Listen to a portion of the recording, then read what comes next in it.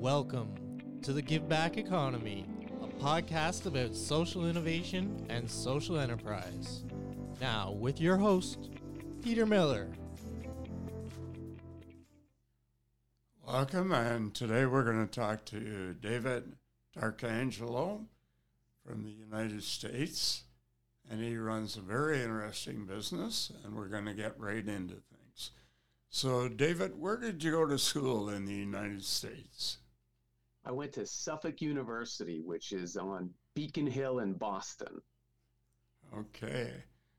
And what program did you take there? Yeah, I studied communication and journalism. And shortly after school, went to work right next door at the State House. And all the government offices are really right near Suffolk. So it was kind of a natural extension. I used to cut class and watch the legislature debate. Public service has always been in my blood. My dad was an elected official. I worked on my first campaign when I was 10 years old. I went to my first public meeting when I was 8. My dad took me to his Board of Aldermen meeting. Well, you must really be enjoying all the crazy stuff that's happening in terms of the upcoming presidential election. Yeah, I have a different view than most people because to me, it's making the sausages, and most people like how the sausages taste. They don't want to see how they're made. And now with all of these platforms, and everybody has the devices, and the fragmentation of media, with all that, people now see how the sausages are made, and I think that's a big part of the angst that everybody feels. But the wheel comes round, the pendulum will swing back the other way.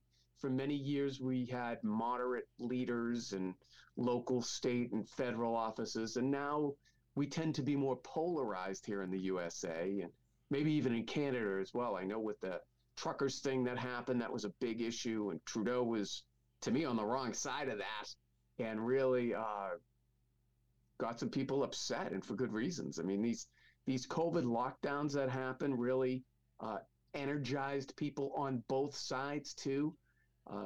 People who didn't take part in government before are now taking part. And as a result, there's a learning curve to that. And so I think that's part of what you see in society now is people are going back to their, that for years they had put their 8th grade civics class in the back of their mind, and now they've moved it up, and everybody is an expert. Well, my wife was born in New York City, and she went to University of Michigan that has a small football stadium.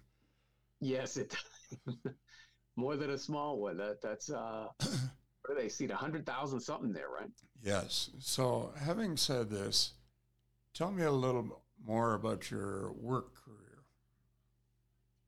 Yeah, so I started out in government, and right out of college, I worked for a state agency, and then I went and worked in the governor's office, and then in the state legislature, and then in another agency. And then from there, I was kind of burned out on public service. So I went into the private sector and ran a bus company. I did nonprofit housing development and a couple of other things. And I opened up my own business along the way. And then public service called me back, and I went back into public service, and I ran for office and got elected for office. And then I ran for Secretary of State. I might be the first person with a disability to ever reach a statewide ballot here in Massachusetts. I did that in 2014. And although I didn't win, the then candidate and governor-elect, who went on to become the governor, Charlie Baker, asked me to go back into government. I had served with him when I was with previous administrations of Governor Weld and Cellucci. He was a secretary. I was just a lowly aide, but he knew I was interested in government, and he had known my public service. So I went back in and ran the Office on Disability first for him, the Massachusetts Office on Disability, which is essentially the ADA coordinator for state government. And then from there, I went and became the commissioner of the Massachusetts Commission for the Blind. And then also during that time, I got tapped by the president, President Trump, to be his appointee or one of his appointees to the National Council on Disability. NCD is the highest federal agency for people with disabilities in terms of the reach, because we advise the president and Congress and all of the federal agencies on matters relative to disability policy. So I was on that as well. Currently, those terms have expired, and currently I serve on the board of directors for the National Industries for the Blind. And again, my service in government has just ended recently within the past couple of months. So I've opened my business back up, Archangel Communications. And I don't know if you saw the news yesterday, we got certified as a disability-owned business enterprise by Disability In, which is the large national organization that certifies disability organizations. So we're pleased with that and looking to do business. So, David, do you run this by yourself or do you have a team? Yeah, currently it's mostly me. I do have my crack intern, though, Isabella D'Arcangelo, my daughter, who I'm showing you a picture of her right now, Peter. She just turned 22. She's a person with a significant developmental disability, and she left the educational system when she turned 22 in August. So she's here interning for me now, and hopefully at some point we'll be ready for competitive integrated employment.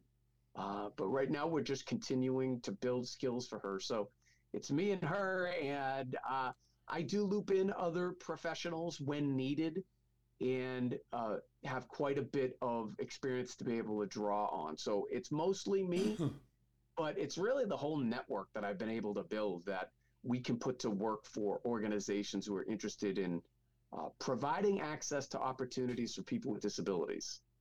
Excellent. So having said that, what are the services that your company's going to offer? Yeah, so I think people can work with Archangel in a couple different ways. One, if you want public relations services, we can provide those. So that's public speaking and writing and facilitating events, all of the PR stuff that goes into public relations. But then additionally, one of the things we're trying to emphasize is our program, Disability Employment Solutions. And that's really being able to leverage the experience that I have at the local, state, and federal level, working on disability policies. And so that Disability Employment Solutions is mainly focused on what organizations can do to bring people with disabilities into their organization, either by providing opportunities from mentoring and interning, hopefully employing, but also working with people with disabilities on the supply chain and as vendor opportunities and all of the other opportunities that present themselves. So to me, it's about providing access to opportunities for people with disabilities.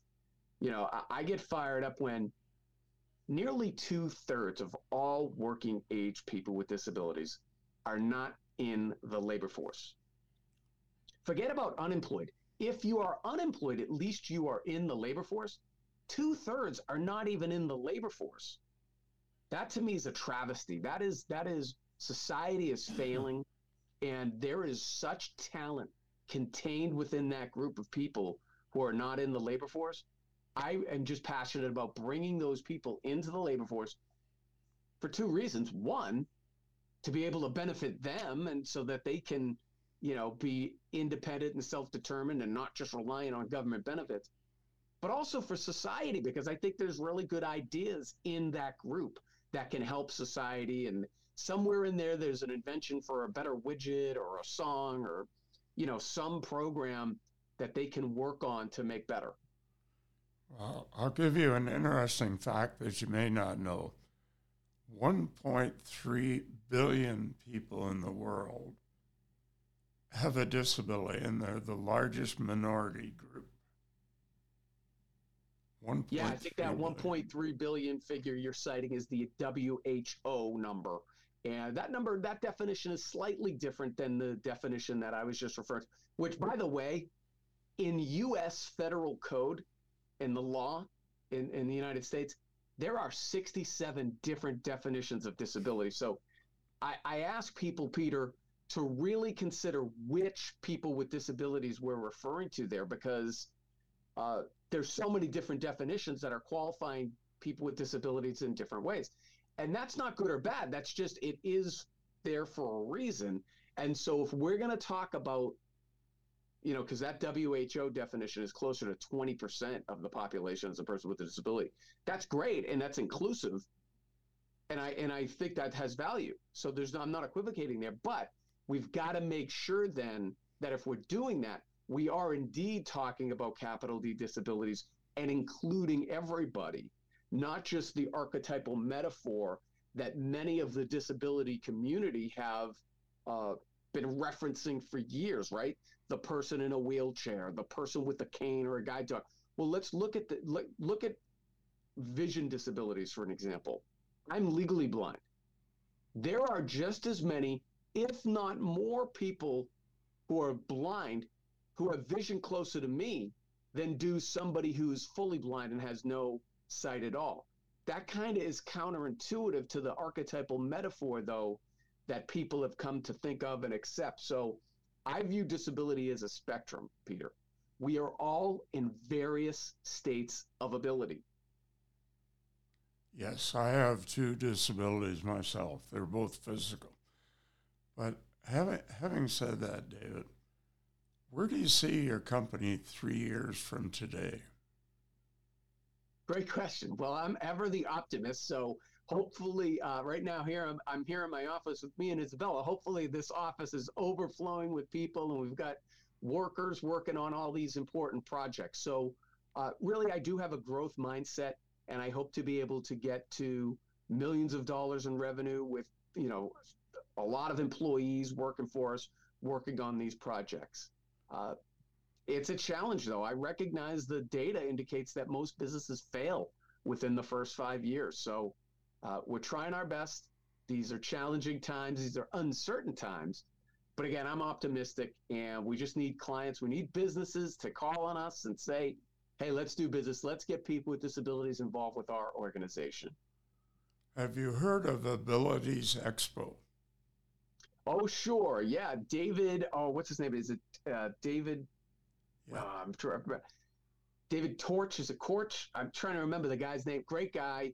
They tour around the country really showing all of the different exhibits relative to new devices and programs and great things going on with disability. We actually sponsored them when I was director of the Office on Disability here 1 year when we ran our program that was like almost concurrent to theirs. We had a disability summit at the Boston Convention and Exhibition Center where they had the Abilities Expo, and we coordinated around the time. So it was like, it worked out.